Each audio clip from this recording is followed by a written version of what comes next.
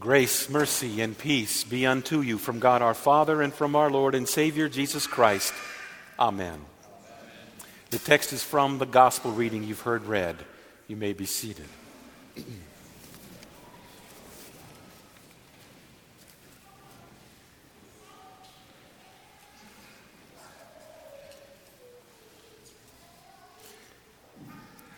Did you hear about what happened when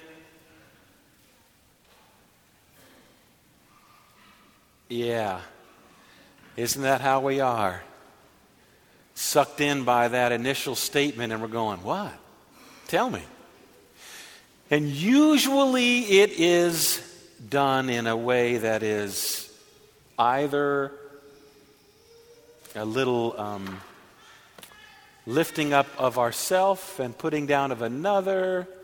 But ultimately, once the person tells us the story, they're wanting a reaction out of us, and we're glad to give them an assessment and an appraisal of what was going on. For that's why their kids are that way. And you know that's why their parents are that way. And if you really think about it, that's why that pastor or that church, that teacher is that way. And you know that's why our government's that way, and why this world is that way, and why my business is that way. We all have our assessment, don't we? This is how the gospel reading began this morning. These people come to Jesus and said, "Did you hear about when the Galileans..." And they go on and tell a story. Now this story is pretty remarkable. The Galileans, which is northern part of that country of Israel. In fact, that's where Jesus was from, was Nazareth, which is in Galilee. So it appeals to him, and it appeals also to most of the other disciples, because they were also too from Galilee. And it was said, those Galileans, and here's what happened. There was a sacrifice being given to God, and the blood of those animals was all about. And then Pilate sends soldiers into that very place, slaughters the people, so that the blood of their own bodies mix on the floor with the blood of the sacrifices. About the nearest comparative situation would be if someone came in here while we were lined up at the Lord's table and taking Christ's body and blood and opened fire on us, gunning us all down, and our blood mixes with the Lord's blood and the wine. And then what would be said? See, that's the temptation. What would be said? Because when the Galileans shared that with Jesus, they wanted basically two responses out of Jesus. To vilify the Romans and that nasty leader named Pilate, to garner support for overthrowing the Romans. And if that didn't work, to victimize the victims so that we raise the awareness of these poor Jewish martyrs who died doing their religious freedom. And you know what's missing, which Jesus brings out? The answer isn't to vilify the Romans and to create martyrs. The answer is what Jesus said, which was, unless you too repent, you will perish. That's his answer.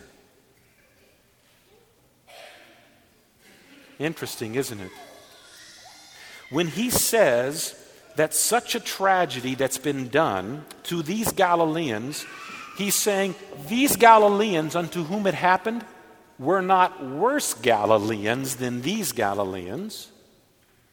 But don't you and I love to be the victim? Because if we're the victim, people pay attention to us finally. They listen to us. We garner support that way. Or we suffer silently, either way.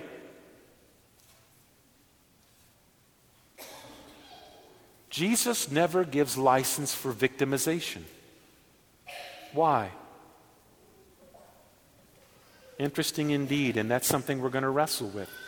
These signs that we see are not because these Galileans were worse than those Galileans. Simply because something happens to you does not mean you're worse than those that it didn't happen to, because boy, does Satan love to pour that on your shoulders, which crushes you. And at the same turn, when it happens to someone else and it doesn't happen to you, Satan's desire is for you to puff yourself up and say it's because of my good planning, my education, it's my discipline, whatever it may be. And both are wrong and both are damnable. Because to both did he say, unless you repent, you too will perish. These signs, the sign of the Galileans and the signs that occur in your and my life, are not opportunities for us to either crush ourselves with self-flagellation, nor is it for us to pump ourselves up over those Galileans out there. It's to repent and believe. Just as we sang, Jesus sinners doth receive. Oh, may all this saying ponder.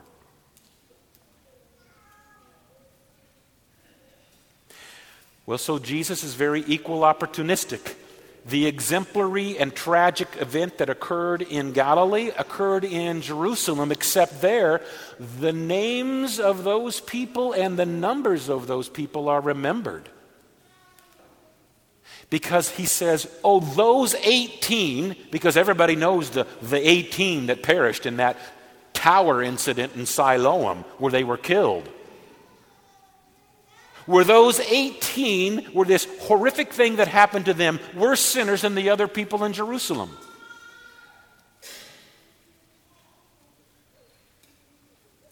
And the answer is no. They were exactly the same. Those who perished were the same damned sinners as those who survived. Those who talked about this event after the fact were the same sinners as those who perished in that accident in Siloam. But when you and I perceive a wrong to us, our flesh already is bent toward victimization, and Satan just adds the fuel to that fire. Oh, it's because of this in my life. And it's because of this in my life. And it's because of this in my life. Every time you say that, you take away his punishment for you. There's only one judgment. There's only one judgment. And it's not on you, brothers and sisters. It's not on you and your children. It's on him, and it better stay on him because he's the only one who bore it. You'll never bear it. God be praised, but you'll never bear it. Take not the judgment of God from this one cursed for you. Let him be the judgment. God does not judge you. You are innocent. He gives mercy to you. But boy, does Satan love to let that victimization be a part of our reality, and everything we do, we think in terms of, I deserve this. And that takes away from what truly you and I deserved, which was never given to us. And the reverse is true. When it doesn't happen to us, you and I cannot say, well, it's because the signs that we see in other people's lives, as well as the signs that we see in our lives, are meant for one thing only. Unless you and I repent, you and I will perish. Jesus sinners doth receive. All of these signs lead us to see the great need to repent. We are sinners who live in a sinful world, and we have sin done to us. You and I cannot assess because it seems as if more sin is done to this person than to that person, that there's a difference in sinfulness. And you sure and I cannot judge what God thinks of you because this happened to you and it didn't happen to them. That is Satan's playground. And you bear the scars of playing in that playground just like I bear those scars. You're not going to come out of that playground without them. Don't go there. There's only one who bears scars in heaven, and that is your Lord. He took that rascal to the grave and damned him and buried him so that no judgment falls on you. You see, when we think in terms of judgment and mercy, mercy's not given because we deserve it, because of these events that have occurred in our life and we've been victimized. Good grief. That's righteousness by works, isn't it? That's reward because of suffering. And that's not grace and that's not mercy. It ceases to be such. Mercy is given because you don't deserve it. Mercy is given because you don't deserve it. And your life is not your life because you've done it, and your life is not your life because it's been done to you. Your life is your life because it's been done to him, and mercy is given to you.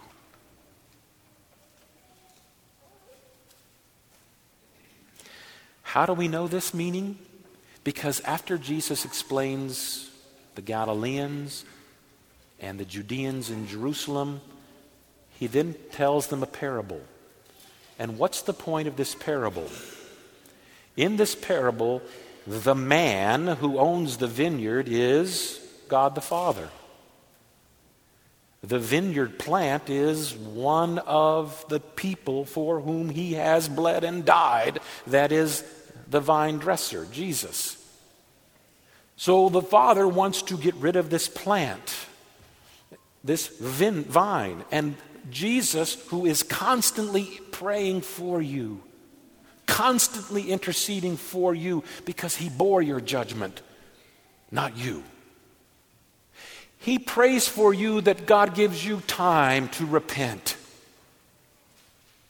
It's not as if repentance is a one-time, one-shot deal. Repentance is every day, always. Because every day you wake up, that beast is right there with you, your flesh. And every day you wake up, Satan is there stoking the fire to try to get you to play with him on the playground of reason and rational thought and not stay in the womb of the Word. Stay in the womb of the Word. Don't play on that playground. You already bear the scars of your attempts to play, and you know the pain. Let his scars be that which brings healing to you, because his scars bring mercy. It flows from his hands, doesn't it? It flows from his head. It flows from his feet. And it flows from his side. Mercy, not judgment. Mercy. Mercy, not judgment. He says to you in that parable, he's gracious. He's going to give you time. Repent. Repent. Do not allow victimization to be the theme of your life, the theme of your existence. Do not allow always trying to correct the wrong and make right the wrong the theme of your life. There's only one who has corrected the wrong, and it's there on that cross. And there's only one true victim, and it's there on that cross. And you're not on that cross. And if you're not on that cross, then there's nothing but mercy for you. For he only gives his children mercy, not judgment. He wouldn't be much of a father, and that wouldn't have been much of a sacrifice if he gave you anything else other than mercy. Because judgment's been rendered. What did Jesus say with the very last possible breath of his life? So that you know it's finished. It is finished, he said. Judgment's been rendered, sacrifice complete. The suffering Christian meets the suffering Savior only at that cross. And the suffering Christian, the suffering sinner who sees the suffering Savior says, I repent.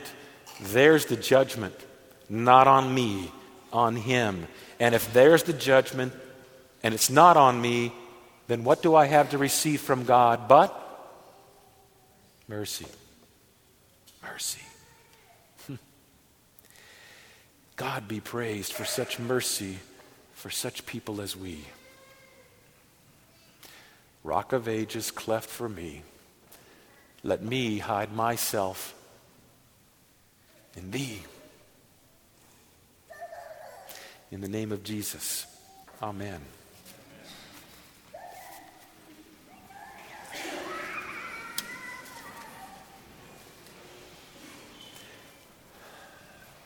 The peace of God, which passes all understanding, keep your hearts and minds on Christ Jesus to life everlasting. Amen.